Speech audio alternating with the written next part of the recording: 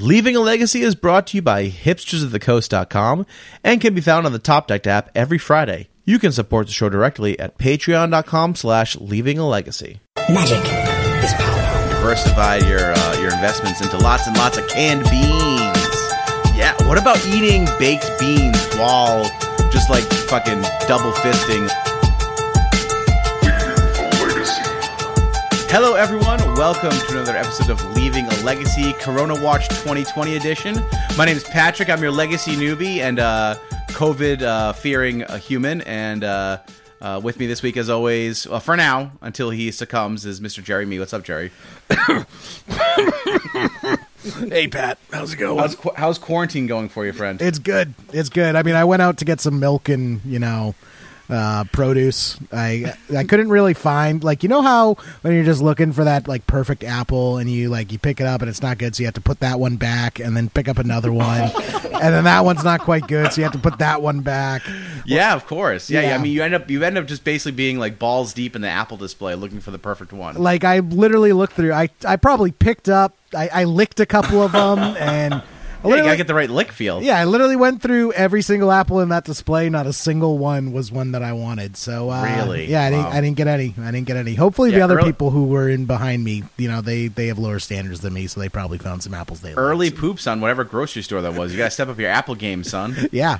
So, but other than that, quarantine's going great, Pat. Excellent. We were just talking in the pre-show about my existential dread from coronavirus and how I am terrified to fly to Missouri in a week and a half, and Jerry's still trying to talk me into it, and I'm trying to say, Jerry, I have children. I have a wife who needs asthma medication. It could be real bad. And Jerry's like, buck up, pal. Just don't touch anybody, and you'll be fine. Yeah, so Pat, it's not like you ever shake your opponent's hand, anyways. Like, it's true. I do just stare them in the eye and just I just wait for them to concede to me, honestly, and then say bad game, and then pick up your stuff. So exactly, exactly. It's fine. Like, dude, it's super flu. It'll be fine. Like, yeah, it'll be fine. Don't worry. I'm going to tell you right now, we're going to make it into spring and summer just fine, but it's going to come back real bad in the fall. Yeah, just like Spanish flu did back in 1918. I mean, the way I look at it is, if what they're saying is true and 80% of the population's going to get it, then it might as well be like chicken pox, man. If everyone's going to get it, you better get it sooner rather than later. I don't know if I completely agree with that logic, but we're gonna move on from there, and we're gonna start off with real quick. We know that Gaming Etc. is having their 1K this Saturday. It's not an LAL Open, I get to play. We can actually play in it. So hell yeah, Jerry is locked into play. I am going to try to play. I'm definitely gonna be there if work doesn't offer us overtime again on Saturday. They offered us overtime last week for the first time in months, and so I when work offers you double time on a Saturday, you just take that.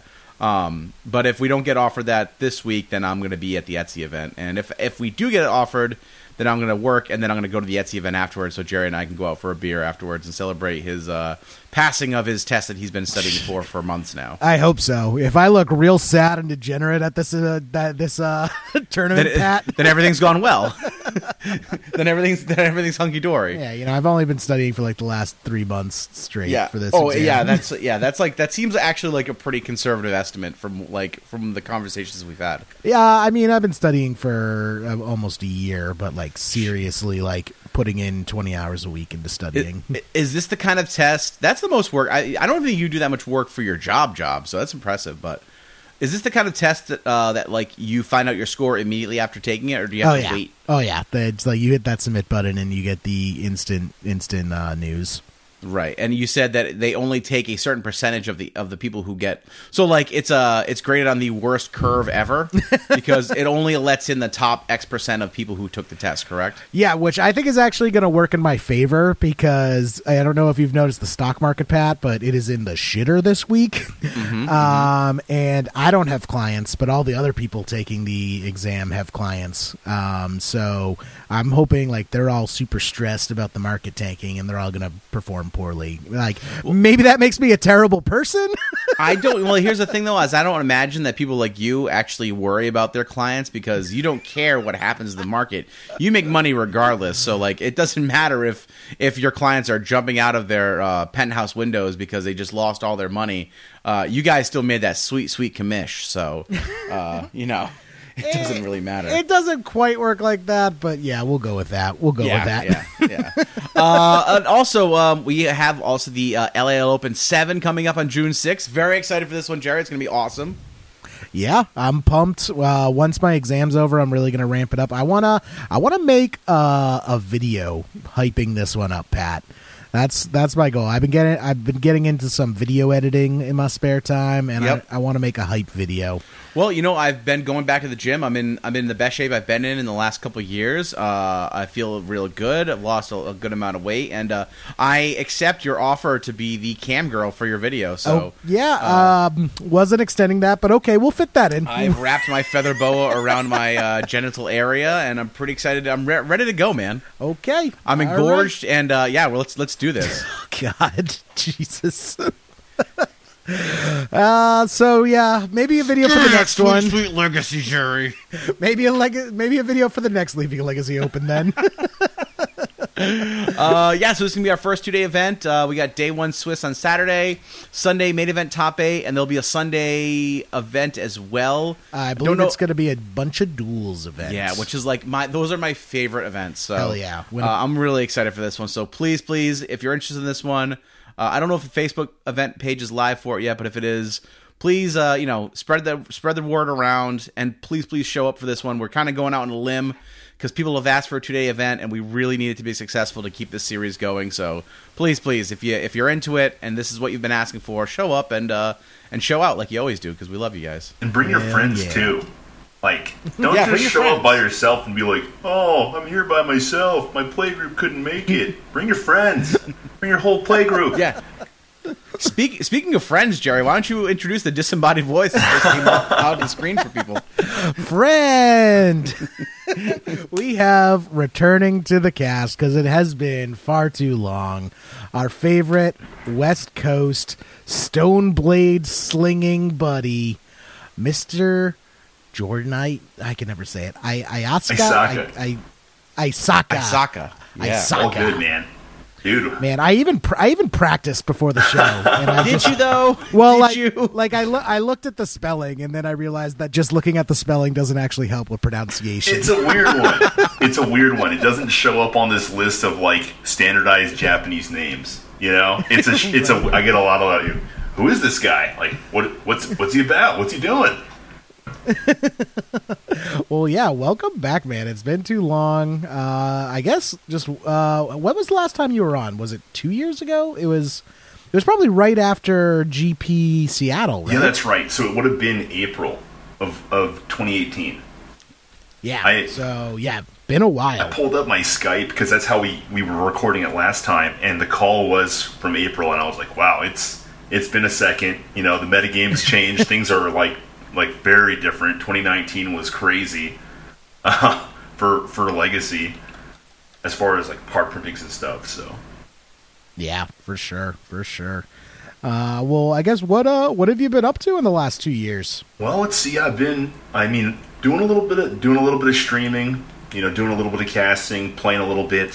One of the things that I do have to say is, my local Legacies circuit has kind of changed pretty significantly. And there used to be it was called, so the store in my area is called Card Kingdom. I'm sure there's a lot of people on the East Coast that are familiar with that store. And they ran a Legacy circuit where you could qualify for an invitational event.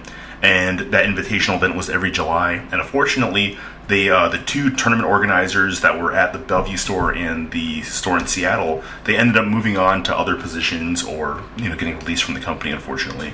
And so they were the ones who originally came up with the series called the LPS, which is the Legacy Preservation Series. And the whole idea was to kind of preserve Legacy once Star City Games, who originally had a dominant control over a bunch of different Legacy events in a bunch of different regions across the United States, they ended up pulling out so that the LPS came in and to kind of fill that void. And now that these two TOs have kind of moved on, they've kind of graduated to another style of tournament series where it's like just kind of like 1Ks or 3Ks whenever they feel like it, like whenever they can fit them in. And it's kind of too bad because there used to be a lot of, you could expect a 1K every month potentially, right? And so there was a consistency for you to prepare and to try to understand what the current meta was. And it kind of gave a little bit more incentive to grind weeklies because you can also qualify for the Invitational through weeklies. And so that huge change in the tournament structure and all of that stuff, that regional Northwestern legacy scene has certainly changed, and it's different now. Is all I can say. Yeah, I mean things change. That it's just the nature of life, which I think is good. Like you need to have the ebbs and flows. You need to take the good with the bad because that's what really makes you appreciate the good. Yeah. And also, I mean, do you feel like there's room for someone to step up now and kind of start something new in the area? Well, actually, it's funny that you bring that up because there is another store, and it's strange to hear another store kind of championing and taking on these, kind of these funky formats or these strange formats. But there's another store that kind of stepped in that wanted to handle kind of a circuit style tournament series, and they wanted to have like not necessarily team unified, but like a team trio event where you'd have like Legacy, Modern, and either Standard or Pioneer as an example, and they would have like Canadian Highlander events and stuff like that. And these events would actually hit like 50 plus people, which is like pretty insane for having kind of an oddball event firing every month. And so Legacy was kind of this other tournament series that kind of kicked in, and now they've got what's called the Puget Sound Battleground that's going to be coming up, I think here in March. No, sorry, in May. Okay. This month's March. Okay. Sorry about that. Yeah. In May, and so that's actually really exciting for us because we're kind of seeing a changing of the guard, so to speak, or just kind of ebbs and flows of events that are available to us.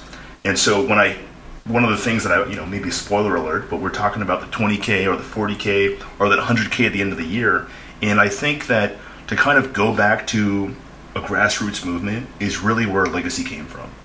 Right. Where it's all about the community and these community supported tournaments and these community run events, and you're playing for, it's cool when you're playing for cards, that's really fun. When you're playing for cash, it's like okay, I gotta fill out a tax form if I was playing the Star City event or something stupid like that.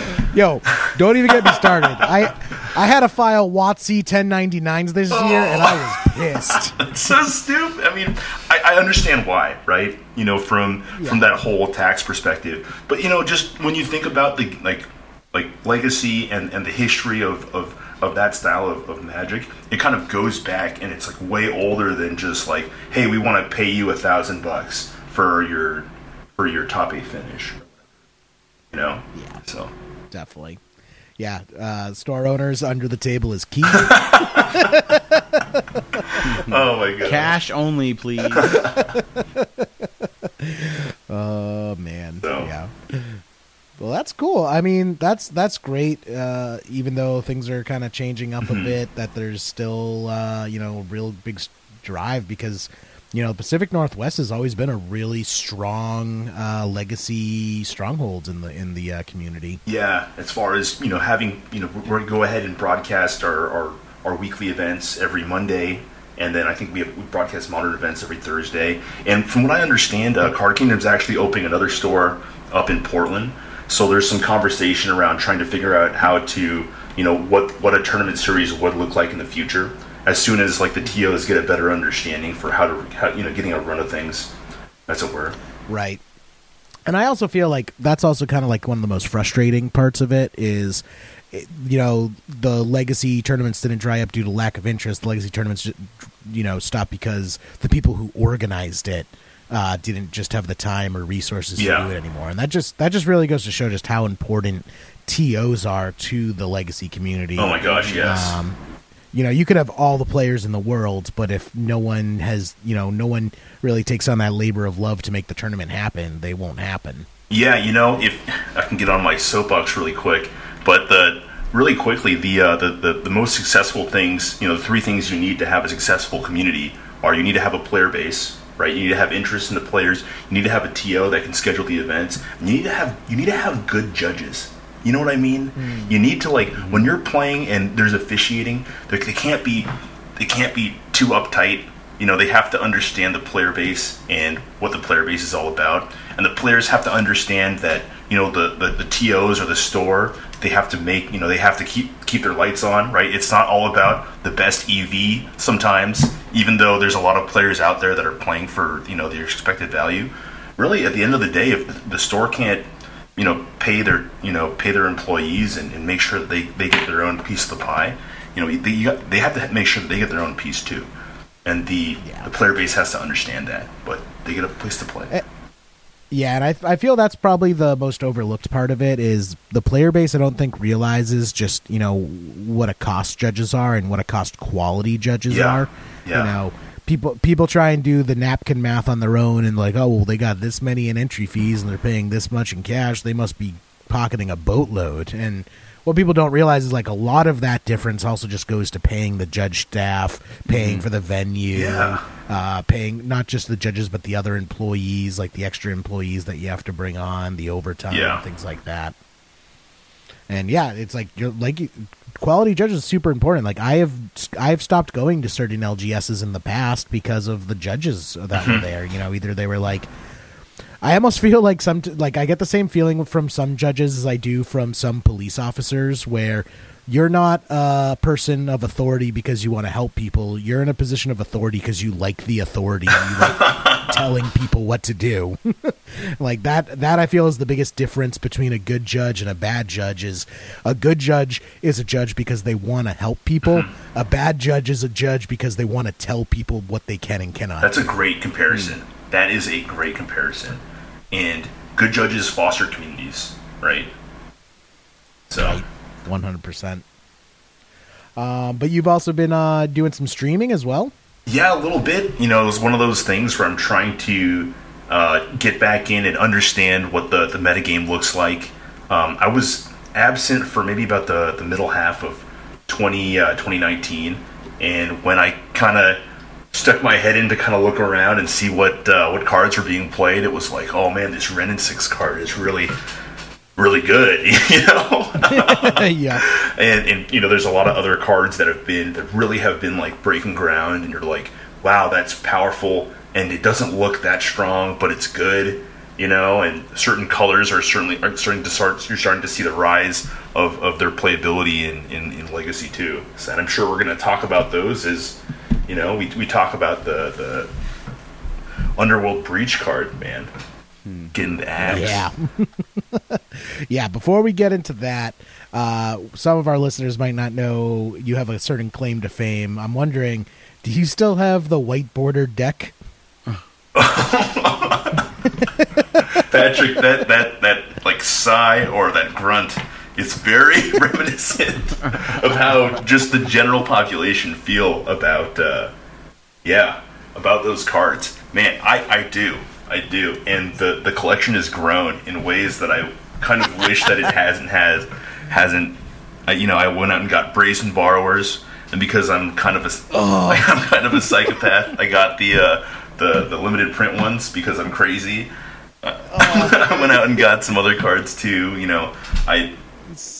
So tell our new listeners who might not have heard your older episode from a while ago, what do you do to your cards?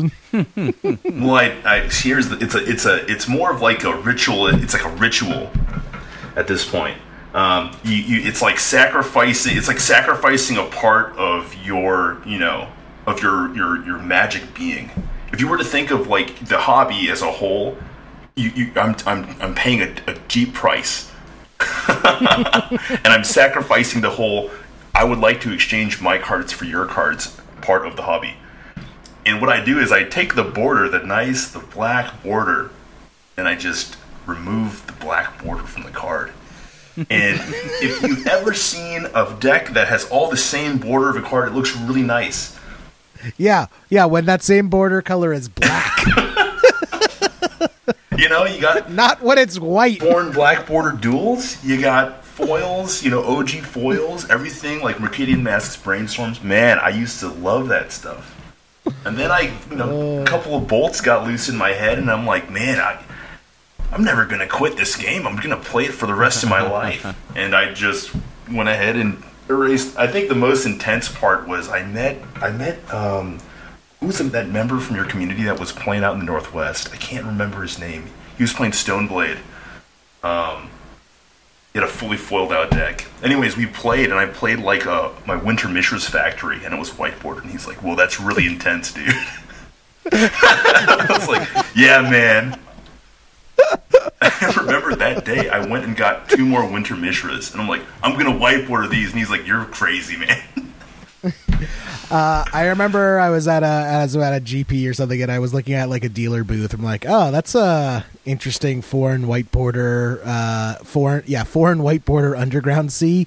And the dealer just looks down at it, sighs, and goes, "Used to be foreign black border." No.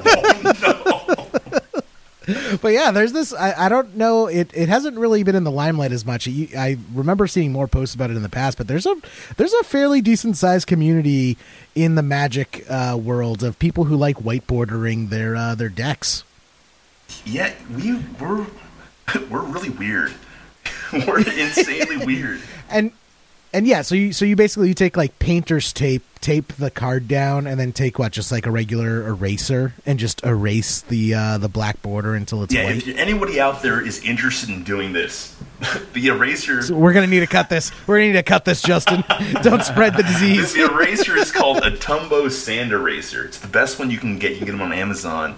You got to be careful because if you push too hard, you can damage your card. I have a blown, quote air quotes. I have a blown up engineered explosives 5th Dawn. That was sad.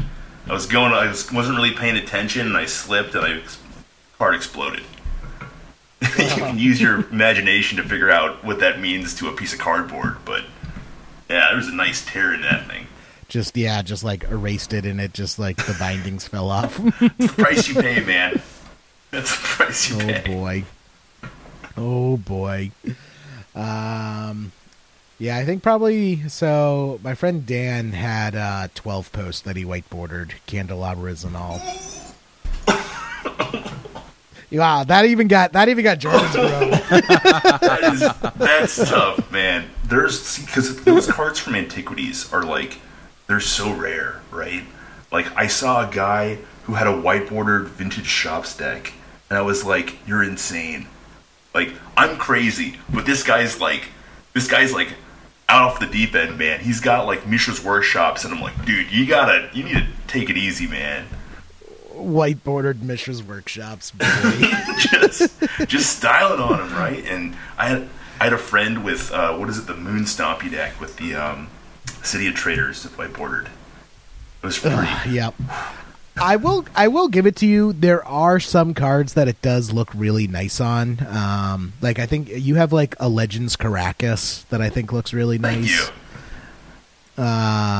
But yeah, especially like the white cards. Obviously, the white border on the white cards looks pretty good. I've got these what's it called? Those Eurolands, the Netherlands one with like the bridge and then like all the different colors in the skyline. That if you ever see that in white border, it's pretty astounding. Like, I was surprised myself at how nice it looked. And usually I'm just like, definitely. I got my eyes closed, like, why am I doing this? What have I done to myself? Where is my sanity? Oh, boy. Yeah, that's pretty good. It's pretty good. I wonder, that's actually an interesting, I'm sure there's people who have done this before, but it would kind of be cool to just do an art replacement that way. Just like erase the art and then have an artist redraw your own custom art in the box. Yeah, actually, funny you bring that up. I had a set of Force of Wills, and I took out, the iconic artwork, and I had... well, I had the artist put in the judge artwork. Oh, yeah, that's right. So you have the judge artwork in the old Yeah, frame. and it looks pretty... I had them. Somebody actually wanted them, which I thought was pretty strange, but I had them. Pretty cool. I can see that. Nice. Yeah. So been still playing the Stoneblade on stream, still doing some commentary. Yeah.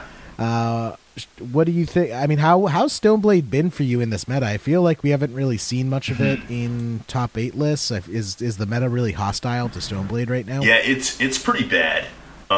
Especially because a lot of the kind of Magic that I like to play is like instant speed on the stack. And so... Yo, Teferi pisses me off to no ends. Everyone needs to stop playing Teferi. That thing is stupid. Like, your opponents can't play instants. Come on, I mean, now. the big deck that was championing, we'll talk about it later, but, I mean, I think it's like, it's a good card. Like, all of those Planeswalkers that they printed that have those static abilities, like, the really obnoxious ones, are just like, dude, why is it a 3-mana walker? Like, why am I having so much trouble? You know, you can name 3 really good 3-mana walkers that they made in the last year, right? Like Narset, Oko, and Teferi. And they're all really good. 3 mana is the new 4 mana. Yeah. Poor Jace. It's Poor funny Jace. that you say that, because really it's true. Right? And it seems like, I haven't really seen decks that try to attack on this axis yet, but, you know, if you were to try to jump the curve and go 1 to 3 with, like, Noble Hierarch or, like, a Mana Dork, or, like, that weird Gilded Goose card that I randomly see in, like, actual decks, and I'm like, how is this being played? But yeah, I think there's room out there for something like that, potentially. I mean, those cards are good. Yeah, well, I guess this is a good time to shift into it. It looks like the meta will be changing up a little bit after today's announcement. Yeah. Do we want to get into that now? Yeah. What happened today, Pat? Yeah. And I'm not talking about your gynecologist announcement. Oh, I was going to talk about that too, but all right, we'll go into the bannings today. So today, WotC announced that they were banning Breach from the Legacy format. They said that actually, I wish I had the exact article pulled up here, but I don't. But basically the announcement was just about Breach has become a powerful player in the Legacy format, especially when it paired with Lion's Eye Diamond, and generally they normally wait a few months to see how the format shakes out, but they kind of want to avoid Legacy being blown up by Breach, so they're banning it now in kind of an abundance of caution, just based on the power level of the card and what it's been able to do. It's kind of an interesting banning, right? Because Breach hasn't exactly been it hasn't been like a massive percentage of the paper metagames that we've seen. Like, there's a few copies of it at the Open that I don't even think we had any in the top. Do we have any in the top 8? Now I actually can't remember. There wasn't any in the top 8. I think there was 1 copy in the top 16. Okay. Let's see. I'm looking at the Open now. Yeah, you're exactly right, Jerry. Sorry. You're exactly right, Jerry. 1 copy in the top 16. If you wanted somebody to go and crunch the numbers on the win percentage of that deck, you couldn't have it. Because WotC's like, we don't want that information out there. It's true. Double-edged sword, WotC, double-edged sword. Everyone's yelling at you because they don't have the information to see what its actual win percentage is. Whereas I bet, if WotC came out and they're like, yeah, Breach has a 90% win percentage on Magic Online, everyone's like, okay, yeah, that's probably okay to ban. We can get rid of that. Well, they don't want to put the information out there, so they're kind of in a tough place there, right? Right, exactly. They're kind of dancing around a little bit. Yeah. So they said it's been, but what I have the article now, but it said that it became clear from the rising win rates that the card's interaction would remain problematic in Legacy going forward. So it's interesting because there are a few people who have jumped on the Breach bandwagon in Legacy, and now they're upset that the card got banned. Rich Shea, who is one of our favorite people from the local community and just an all around great guy, he is disappointed the card was banned, but he said he wasn't. He was on the Dead format last week, I believe, and he said he wouldn't be surprised if it was banned just because of how obscene the card is. Did you guys think that it was a problem, or do you think that it's a problem on Magic Online and not so much a paper, or kind of where do you guys think that card is right now? I'm totally fine with it being banned because I think it's just one of those cards that probably shouldn't have been printed in the first place, or Like, if it's one of those cards that they're going to be like, all right, this is fine for the format, then they need to unban a significant number of cards on the ban list as well. Because, just like if this is allowed but other things aren't, then like what the hell, WotC? But I'm fine with them nipping it in the bud. I personally hate the let people find out in the meta, blah, blah, blah, blah, blah. It's like, come on. Like, we can see from a mile away when things are going to be a problem. And it's like, even if people can, change their decks and figure ways out to beat the card, if it still shifts the meta in a way that's just really unfun and leads to unfun games, then like I don't want to do that. Yeah. So it's interesting, right? Because I kind of was thinking about this today a little bit. We waited, I felt like a long time for something to happen with Miracles, right? Miracles was the top dog for a long time. Obviously, there was a much quicker banning to things like Treasure Cruise and Dig Through Time. It took a while to get top banned. Then it felt like it took quite a while also to get Deathrite Shaman banned. We saw the Pro ban happen fairly quickly after that, or I think it was actually the same time as Deathrite Shaman. Anyway, yeah, I think it was the same ban.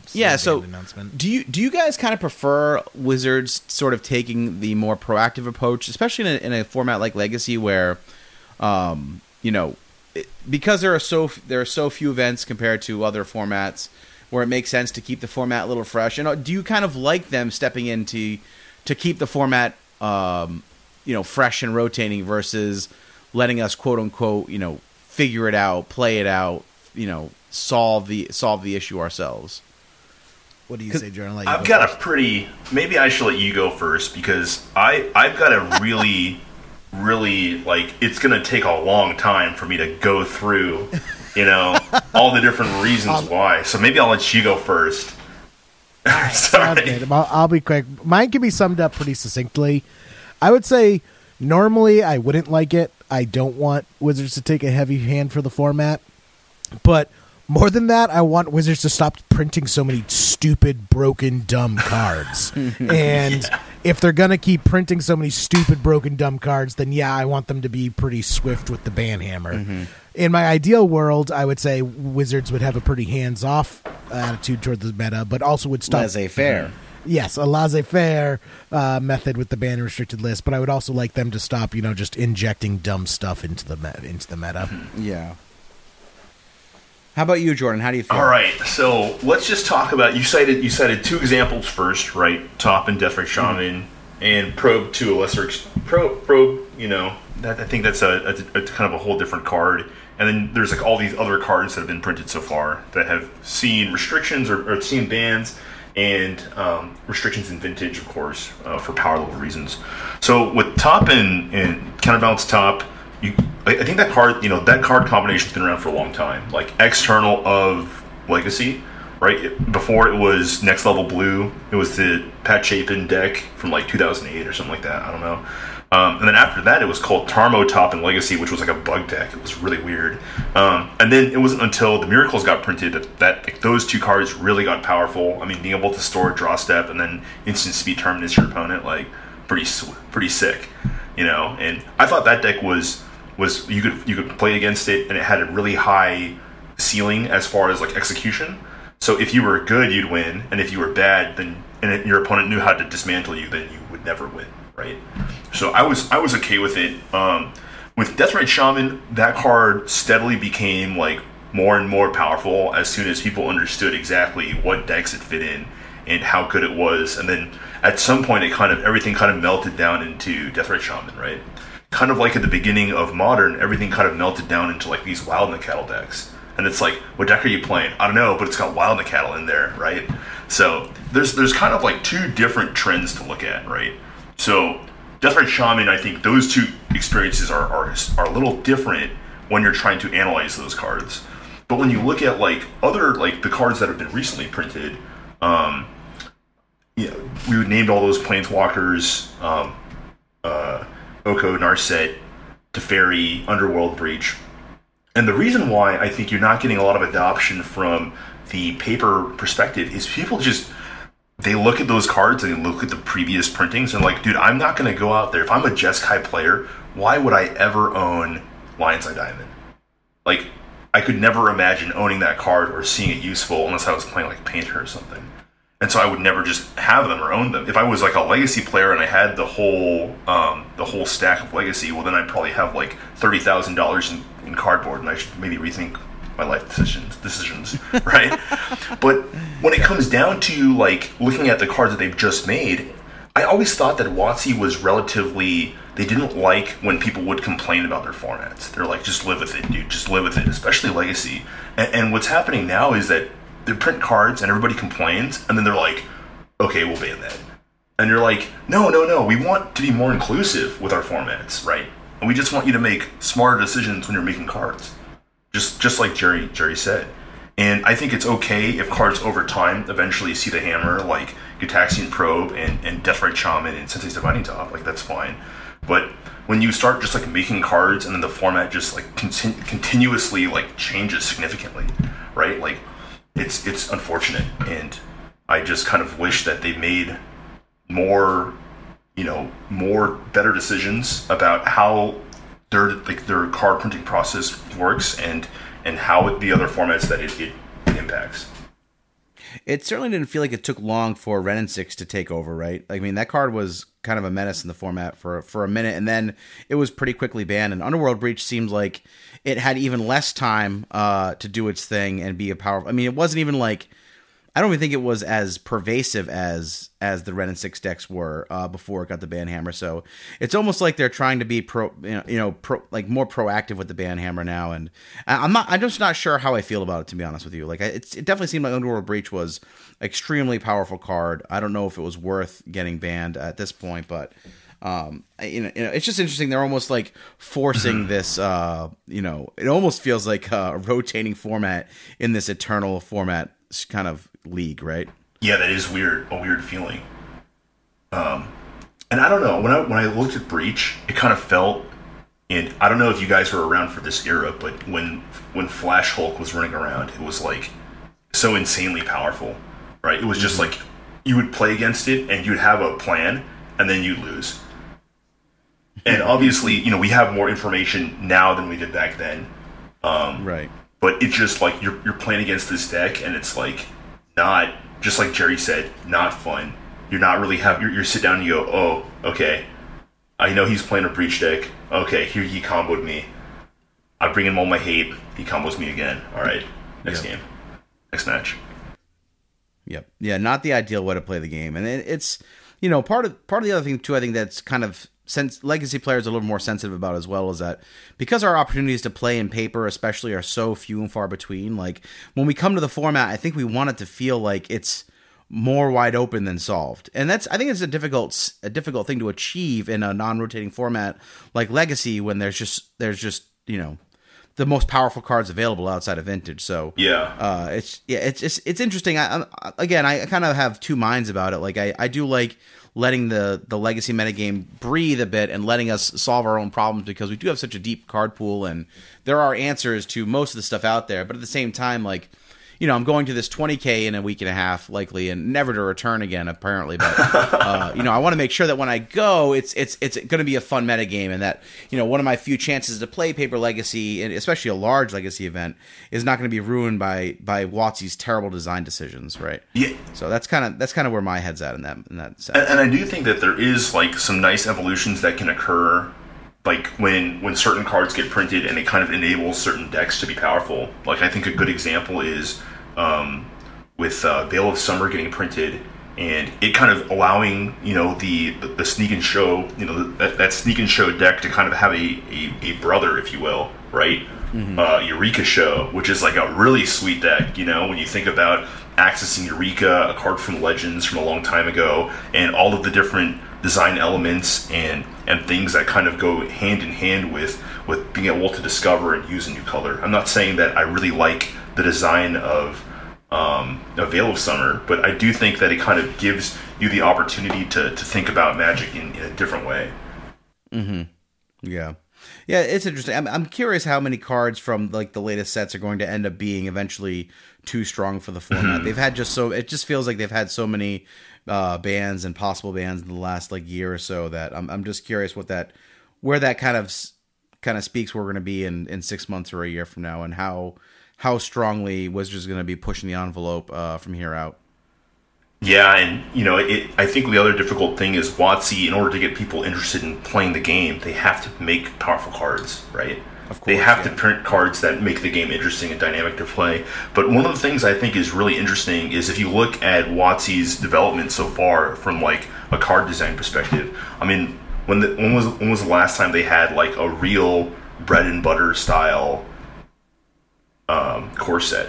And by bread and butter, I mean like I want creatures with like no text on them, right? I want like a creature with an ability that like I want it with flying, and then it to give me text that says what flying does, right? Yeah, and I appreciate cards like that sometimes. But it's just like you would love for there to be kind of like there needs to be a simpler version, right? Everything just can't have a giant wall of text and like, hey, it does like 33 different things and it impacts all these different zones in the game, right? What is that, like Questing Beast that has like all that crazy text in there that most people like? I think I've heard Ian say he forgets half the abilities in that card sometimes because it just has so many things in there. Yeah, I remember I was reading the card and I was looking for a drawback. I remember I started at the top. I remember I was like looking at the card and I'm like, oh wow, this thing looks really cool. I wonder, and I'm like reading it and I'm like, okay, like, upside. I get the next line, upside. I get to the bottom, I'm like, is that a drawback? And I'm like, oh no, you can't block with power 2 or less. Okay, it's just really good. It's just really good. Do you think that part of this is like the... All right, I might catch a little flack for saying this because I'm not a limited player, but it's like the arenazation of cards, like trying to make them... like the powerful cards be very easy to spot which ones are good in draft and which ones are good to play like in general, and the bad cards are very easy to spot the bad cards. Do you think that's like they're trying to sort of flatten out the curve, so to speak, when it comes to like learning the game? Man, I've got my whole belief on the reason why the power level has upticked and how they're trying to make it so you don't have access to tournament results. That all kind of falls in line with like my tinfoil hat belief about WotC.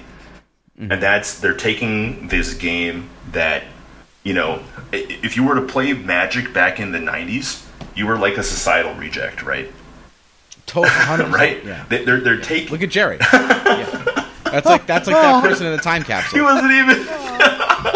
But the thing is, and if you look at Magic, right? Magic is for the nerds and the dorks, right? Magic is for these people that they don't. I mean, not that I really mean this, but they don't go out to bars and they don't have girlfriends and all this other stuff, right?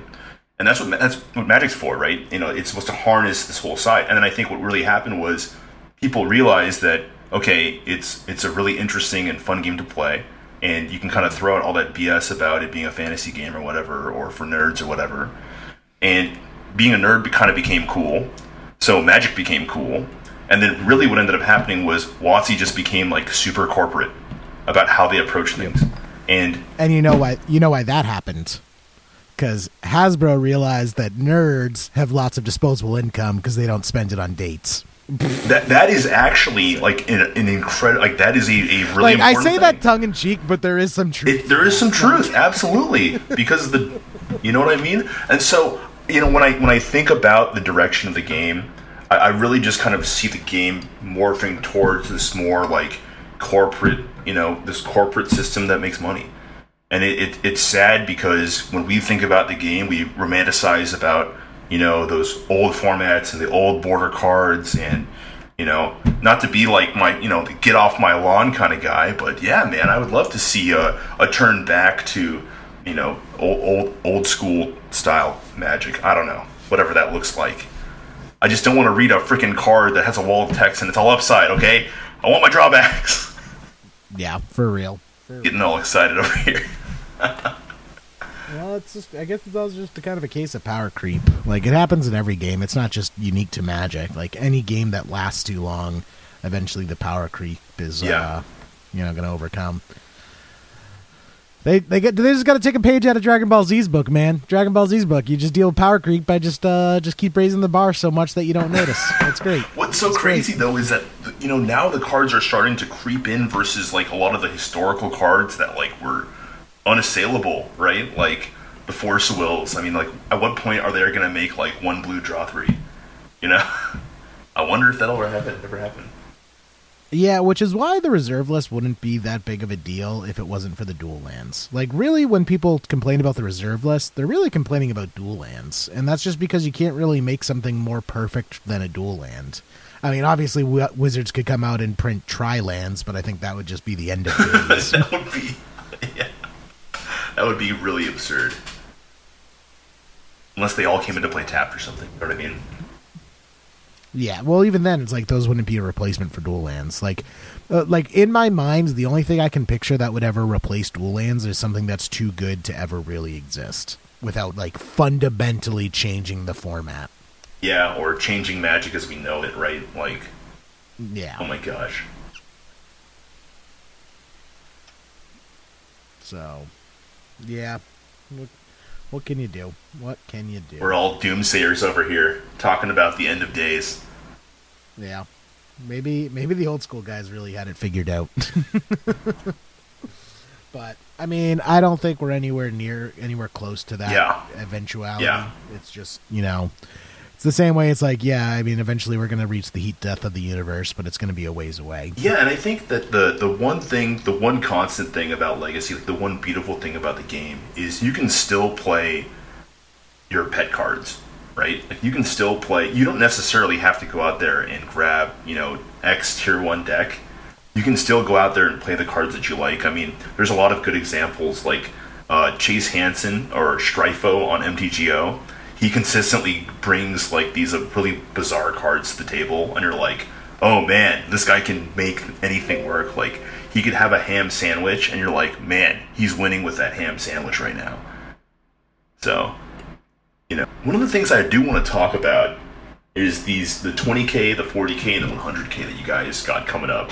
Or I guess not that you guys have coming up, but I mean, it's in St. Louis, right? Yeah, let's talk about that.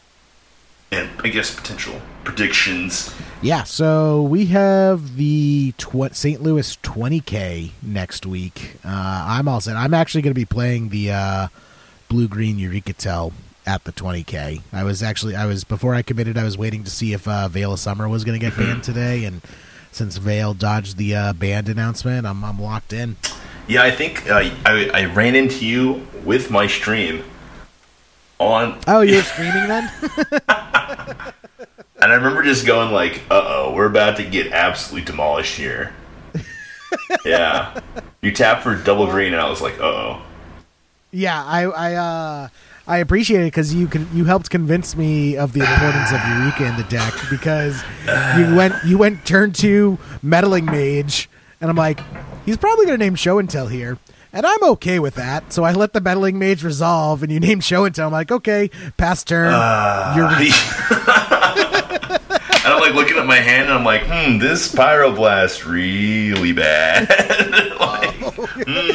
So I was debating forcing the Meddling Mage, because obviously Meddling Mage naming Show and Tell in an Omnitel list is pretty backbreaking. Yeah. But I was actually just like, no, I have this Eureka in hand, and I have double green up with like a City of Traders, so I'm actually just fine with letting that resolve and keeping this Force of Will to protect my Eureka. Yeah, one of the things about that Breach did, and obviously the format changes now, but one of the things that Breach did was it caused people to kind of move away from trying to hate out like Black Red Reanimator and stuff like that. Like, I cut all the Containment Priests from my sideboard, and so when it comes time to like battle and your opponent's playing Show and Tell, it's like, based off of meta decisions, I don't have access to my cards, and it seems like a reasonable choice right now. Yeah, and actually it put up 2 copies. So I first got on the deck when it put up 2 copies in the top 8 of the Leaving a Legacy order. Oh yeah, and like it was on camera all day because both copies were at the top of the table the entire day. So I think we had it on camera maybe like 3 or 4 times in Swiss, and then also in top 8. So I really got to see just how powerful it was, and I gotta say it was a breath of fresh air, because I think Blue-Red Sneak Attack is actually just not very good right now. Yeah. I think that'll change with Breach getting banned, but like Sneak and Show always runs the difficulty of like whenever there's a really powerful combo deck in the meta and it's not Sneak and Show just ends up catching all of the extra flack, because Sneak and Show is just kind of usually the combo deck that's a turn slower than the most popular combo deck in the meta. Yeah. and usually it's got like good resiliency, and it can attack a couple different ways, and it can like combo a couple different ways, which is what makes the deck like so interesting to watch. You can build it, the Cunning Wish versions, or you can build it straight blue-red, or you can build it to kind of favor Omniscience and stuff. So it's a diverse deck. It's got a whole family. Yeah, I mean, there's the blue-black Omnitel version, which kind of got replaced by the blue-green, because, I mean, one of the big reasons why you would run blue-black was for Thoughtseize and Baleful Strix, which were huge additions to the deck. But now on Veil of Summer and also Icefang Coatl, yeah. like, both of those were huge, and now now blue-black Omnitel never got super popular, but now there's just no reason to do blue-black Omnitel, because Veil takes the Thoughtseize slot, and then Icefang Coatl takes that Baleful Strix slot, and that Icefang Coatl has won me so many games. Can I tell you the number of times an opponent has like swung in with a Revoker, and I've flashed in Icefang Coatl to kill it? Or, oh man! Like people like swing in with their Hate Bears because they're not expecting it. Like I had like Show and Tell Omniscience in hand, but my opponent had a Quasali Pride Mage in play, and then he just goes like, "All right, attack with Quasali Pride Mage." I'm like, "Okay, flash in Icefang Coatl, kill the Pride Mage, Show and Tell Omnitel." Yeah, ambush Viper. I ambush Viper. There you go, man. You draw a card. It's pretty sick. It is, which is why it's so freaking expensive. Those things are getting close to $40. What is happening?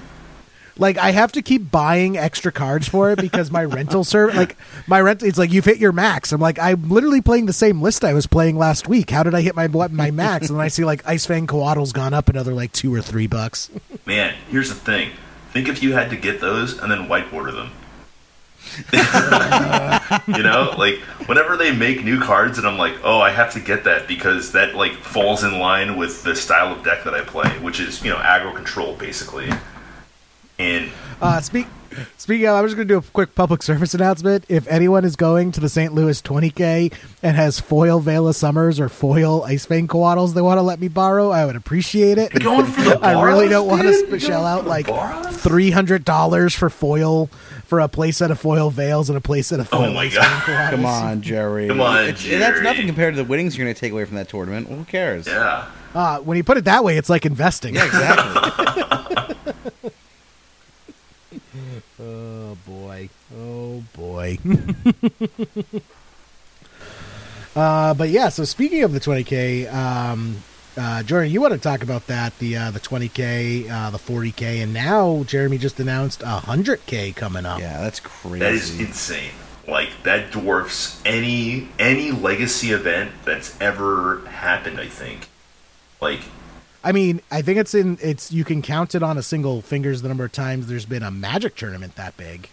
That's a very good point. I think if this hits like huge attendance, like I didn't even know this was an event. I'm probably gonna go now. Yeah, well, I like the details haven't, like Jeremy's just been hinting at it, but yeah, he announced 100K coming. I mean, basically, like you gotta be ready. Like that's like once in a lifetime. Oh, I've never seen an event like that in my life. You know, in all of the years that I've been playing, and I think how good of a way would it be to show up WotC and be like, hey, you guys cut this from your Grand Prix circuit. We're gonna go and have our party over here with drugs and hookers. And oh my god, it sounds so much better with space hookers. Space hookers. With blackjack and space hookers. Right? I mean, that's basically what it says. It's like we're telling WotC, hey, if you're not gonna host an event, we'll host one. The legacy community will host one and blow it out even bigger. It'd be great. It's insane. Well, that's also the other thing is like, so the last couple GPs, like the standard GPs were pulling in like 400 people for a standard GP, and then the 40K sold out of its 250 slots and also had a 500 person wait list within like 3 hours of the event going live. Yeah. And this is 6 months before the event even was going to happen. Like it's just insane. I mean, so like It's tough because the format that WotC has to push is standard. They have to push it, right? They have to print new cards and keep people interested in the cards they print. But really, like, when it comes to understanding what their, like, older community likes, the ones that actually will go out and spend the money for, like, their shiny products and all this stuff, it's like, you should be in touch with what's happening. You know, you should at least have somebody that has communication with somebody from somewhere, you know. Mm-hmm. I would like to think. And so it's kind of funny to see that these grassroots movements are the ones that are kind of taken over. But really, you know, it just kind of goes to show how strong the Legacy community really is, right? It's like how robust it is. It's like, okay, you know, we're losing Star City. Star City's not hosting these big events anymore. All right, someone's going to step forward and take the torch. Yeah. Well, it was the 1-2 punch, really. Losing Star City and then losing the GPs. Like, yeah. I think people finally, like, we all saw the writing in the wall a ways away. And I don't want to bad talk Star City Games at all, because I do truly believe Star City Games kept the Legacy circuit alive for as long as possible, and a more selfish company probably would have pulled the plug on the Legacy circuit, you know, well before then. Yeah, that's true. But like, it's still just the fact that, like, losing those two, you know, consistent venues, definitely it was what pushed people to really kickstart the grassroots movement again, which I'm really happy to see is, you know, taken off. Like, now, there's too many events, Pat. Like, there are. I'm getting worried about the Leaving a Legacy events, because, like, we're looking for dates and we're like, nope, too close to this one. Yep. Nope, too close to this one. Too close to this one. Yeah, you don't want to run into, like, player fatigue from traveling. And yeah, stuff. Exactly. Like, I'm starting to worry about oversaturation of Legacy tournaments in the community right now, which is insane to think about. That this is what our new concern is. Totally. Is, guys, we have too many Legacy tournaments. Yep. There's another 40K. Someone else posted that on the Leaving a Legacy. Yeah, I don't know how legitimate that is. I don't know anything about that person, but if there's a 20K, two 40Ks, and a 100K Legacy event this year, plus one or two more LAL Opens, it's kind of insane, right? That's just too many Ks. It's the biggest year for Legacy ever. It's too many Ks. Okay, that's awesome though. That I mean, like, proud that that's where the format is from, like, tournament organization standpoint. Yeah.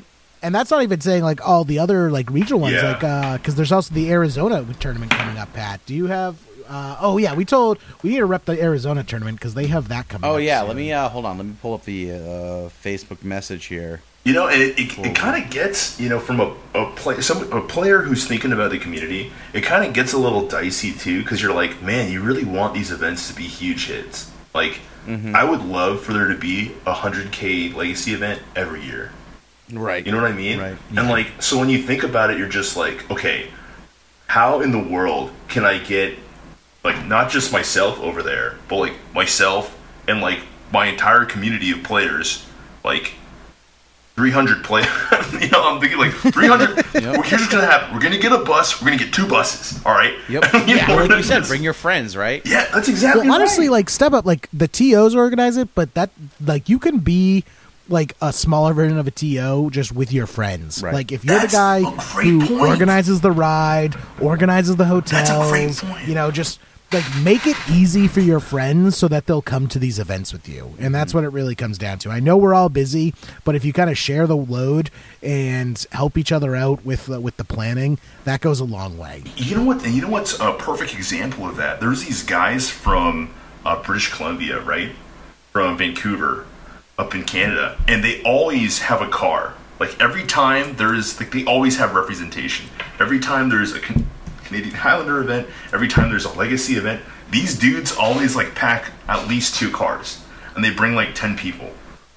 And sometimes they're, like, a reasonable percentage of, like, the player base at some of our 1Ks or our 3Ks, you know. And we're so, like, it's awesome to kind of see that. You know, if that, you know, and people come from Portland up to Seattle, and they just kind of make a whole weekend out of it, right?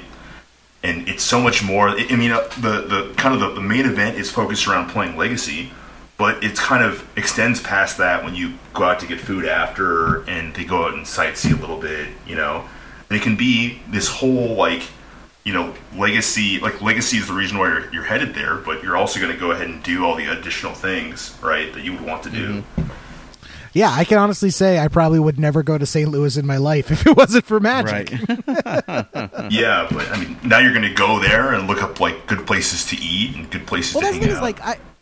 I would never think to go to St. Louis. And then Jeremy was sending us like all these like cool things that like the adult museum. That sounds really bad when I say it out loud, but it's the it's like the adult museum where it's basically just like a science museum, but for adults. Like they have like a 3-story spiral slide that you can slide down and like all sorts of other cool stuff. So yeah, I mean, you'll go to new places because of Magic and like places you probably never would have gone to on your own. And there's just a ton of stuff out there for you to discover. It's pretty fantastic, honestly. You guys came out to Seattle. Jerry, you came out to Seattle. Yeah, exactly. That was like Magic was the reason why I flew across the country for the first time. Yeah. Yeah. It's pretty sweet. All right. Do we want to get into Ben's cryptic message real quick before we wrap it up? Oh, real quick before I forget, though, we got to rep the Arizona guys. So also on March 14th, yep. So this Saturday, day after this episode comes out, the Phoenix Gaming Lounge in Phoenix, Arizona is doing a Legacy 1K, and they are streaming it. Yeah, twitch.tv/Arizona Magic. I'll put that in the show notes as well. Yeah, so if you're looking to watch some Legacy action this Saturday, give those guys a check out because I'm sure it's going to be so good times. Absolutely. All right, so we had before we wrap it up here because I am on a tight schedule tonight, but we did have Ben Bleiweiss, Bellweiss, Star City Ben, at Star City Ben. He tweeted out today on Friday, March 13th. You will believe. Capital WILL. You will believe a reserve list can be abolished. So looking to wildly speculate what this is about. Although one person did reply, Robert H. Wilson did reply, talking about a theoretical end to the reserve list could be from Hasbro stock being so battered by coronavirus / bull market. And Ben said this is not the direction he's taking his article, and he's not into clickbait as well. So take that as you will, but my gut feeling is that they are. I don't. That he's just going to have an article arguing for the repeal of the reserve list with a bunch of lawyers. But I'm interested to hear what you guys think this is all about. I'm going to do my tinfoil hat, which is also like my best case scenario. Mm-hmm. Well, I don't know if I want to say best case, I think, because it could also just be catastrophic, and it will definitely be interesting. But my tinfoil hat theory is Star City Games is going to announce that they're going to bring back the Legacy circuit, but allow proxies. I would love that. For a fee, of course. For a fee. I don't know, but here's the crazy thing is, like, Wizards of the Coast has, like, really, like, gone out there and been like, we don't like proxies.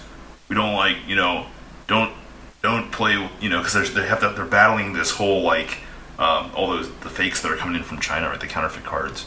And that's like a huge thing that they're like up against as far as, understanding how people are just going out and purchasing that and trading with other people inside their communities. And it's like super toxic and bad for the community.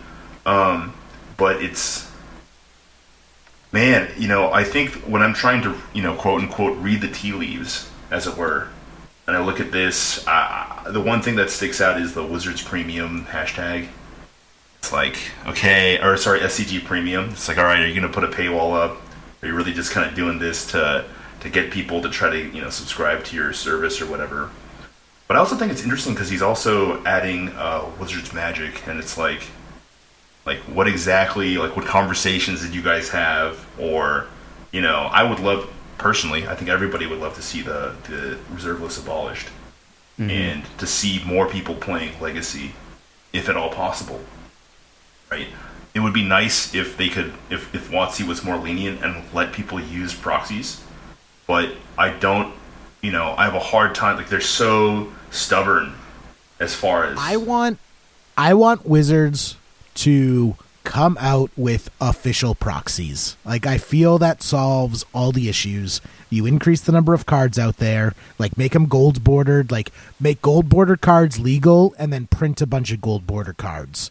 It preserves the original printings. The original printings hold value as collector's items, and the increased printings allows people to play with the cards and play the formats they want to play, and Wizards can still sell these and make the money that they want to make off of it. Yeah, that all sounds very reasonable. Can I pitch another idea? Yeah. Sure. Can I just say they need to just repeal the reserve list cards on a random basis by having a large tumbler of ping pong balls with individual Pachinko card names style. written on it, and they twirl it around like they're playing bingo, and they pull out a ball every quarter, or pull out maybe 5 balls every quarter, and those cards are off the reserve list. Say they give like people like an 18-month window to sell off what they want if they want to, and then after 18 months they are free to print those cards, whatever they may be. So I don't know how many cards are on the reserve list. It's probably like a couple, maybe like 500 or 600. You don't give people the 18 months doesn't matter because the prices are going to change. It's going to get priced into the format instantly. I tried to tell you this last time you brought up this harebrained scheme. It's not a harebrained scheme. It's probably the most. I think everyone who's talked to me about it says, "Pat, that's genius, and you should patent that idea." And I'm like, "No, I want this free. I want them to just take the idea. Take it." Pat, talking to yourself in the mirror before you go to work does not count as talking to everyone so about pumped this up, idea. Jerry.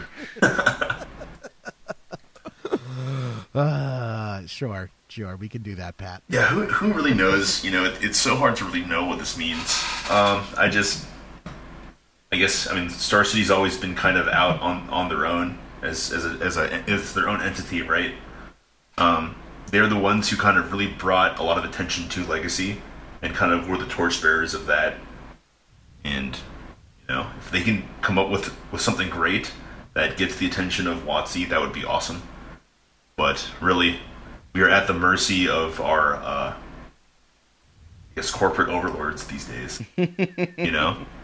So, should we wrap it up, Pat? We should. Yeah, I'm running short on time myself here anyway. All right. Well, first of all, Jordan, thanks so much for coming on this week, man. It was great to have you.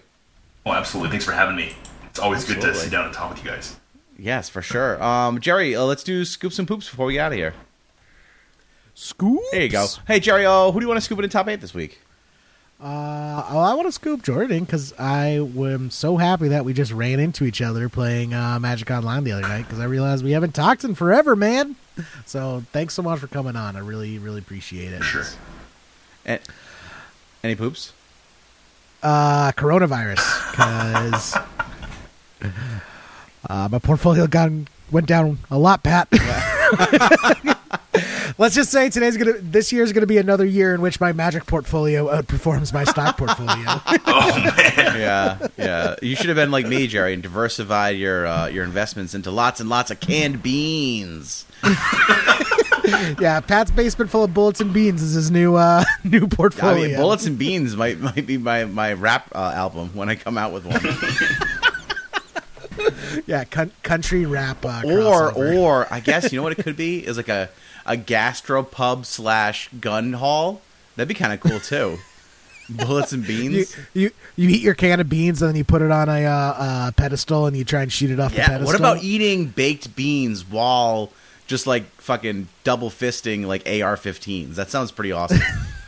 I think I can convince Ian to come hang out with me at this bean emporium / gun hall. Sounds about right, Pat. Yeah. Sounds about right. Should be pretty sick. Ian, if you're into this idea, let's draw it up, man. This sounds like a really interesting business idea. Jordan, who you want to scoop in the top 8 this week? I'd like to scoop in Dylan Jupp. He's a TO from the store Geek Fortress. He's the one who's kind of out here trying to revitalize or push a lot of tournament formats that are interesting and different. I'm a huge fan of his and what he does for the community, and just kind of how he's always been a good guy and a good store owner. So really excited about him. Nice. Any poops? Oh man, coronavirus. And because I'm actually my whole company's working from home, and my whole company is Boeing commercial airplanes. So we're all working from home. Jeez, a lot of stuff going on in that industry right now. Yeah, there's a lot of crazy stuff, but it's all over the Northwest too. I know that I think Amazon and Google, they're all working from home too. So it's hitting the Seattle area kind of crazy. That's wild. Well, I hope you stay safe out there, man. Yes, sir. I appreciate it. Of course. Any poop? Oh, I guess that was your poops. Let's see. My scoop. I'm going to scoop you and Jordan. I'm going to scoop you and Jerry. Thanks so much for hanging out this week, guys. It was great to talk to you. And my poop is also the coronavirus. I think this is the first time we've had all three people on the show poop on the same thing, so that's pretty exciting. And Jordan, if people want to follow you, I know you do some streaming as well. Do you want to shout that out here? Yeah, if you guys want to go ahead and check out my stream, it's twitch.tv /Isoka MTG. That's AISOKA MTG. Awesome. And Legacy, do you do any other formats? Just that one for now. Maybe if you want to count Cube Draft. But, yeah, man. Awesome. All right. Well, don't forget to like, follow, subscribe, all the stuff that we do. You can find, again, follow Jordan at Ahsoka MTG on Twitch. You can follow the cast at LALMTG. Follow Jerry at JMEE3RD. I'm at Pat Uglo. Our stream is twitch.tv/leavingalegacy. Support the show on Patreon. It's a huge help for us. It's patreon.com/leavingalegacy. You can find us on Hipsters of the Coast. Thanks to them. Join the Facebook group. You can email Jerry directly, leavingalegacy@hipstersofthecoast.com. And of course, want to shout out our awesome editor, Justin Lutz. He's our audio tech, our sound engineer. He, twists the knobs and, I don't know, also, like, make sure that Jerry doesn't sound like a complete asshat. And he edits me to, like, sound fairly coherent, so I appreciate that as well. And I heard he's just, like, a great editor, so I just want to give him, like, a real shout-out this week, an honest, earnest shout-out. So thanks, Justin. For a second, I got really concerned, Pat, because as is tradition, we always end the episode with some outlandish claim about Justin, yes. And you just ended with, he's just a really good editor. Wow, that was the most backhanded comment ever. No, just I want to give him a real shout out this week, man. He's absolutely clutch, so I appreciate what he does for us. Awesome. Yeah. Great. Right. Also, his. Did he ever tell you about what his first job was out of college? What was it, Pat? He was employed by this really wealthy guy to just be a human ottoman. So he had to like kneel around this guy's house all day, and like wherever he sat, he had to like run and like get underneath his feet so the guy could put his feet up on him. Weird, right? Yeah. No way. I'm calling BS. There's absolutely no way. Thanks for hanging out this week, guys. We hope you all have a good week, and we'll catch you all the next time. Bye.